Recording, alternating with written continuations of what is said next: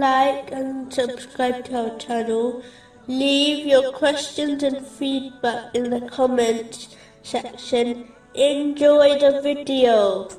Moving on to chapter 14, verse 28. Have you not considered those who exchanged the favor of Allah for disbelief and settled their people in the home of ruin? This verse warns Muslims not to compromise on the commands of Islam for worldly things, which are paltry in comparison to the religious blessings one obtains in this world and the next. It is vital to understand that whatever worldly blessings and success a Muslim obtains by compromising on the teachings of Islam, they will always be temporary, and it will eventually become a burden for them, and lead to nothing but stress in this world, and even a painful punishment in the next. This outcome is obvious when one observes the famous people who compromised on their values and morals for the sake of worldly success. It is acceptable for a Muslim to be flexible in matters connected to their own opinion, but a Muslim should not compromise in matters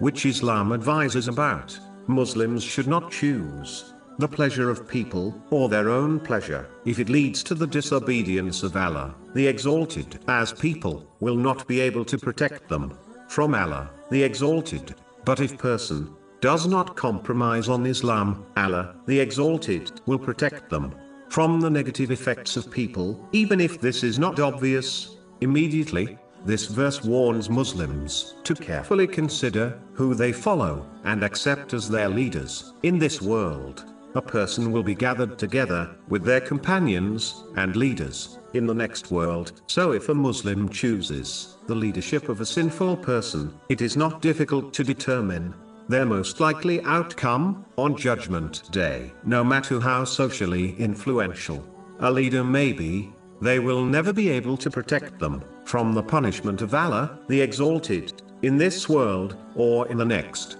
They will not be able to protect themselves. So how can they possibly aid others? A Muslim should take note of the reply of the devil when people blame him for their misguidance and sins on Judgment Day. Chapter 14, verse 22. But I had no authority over you except that I invited you, and you responded to me. So do not blame me, but blame yourselves.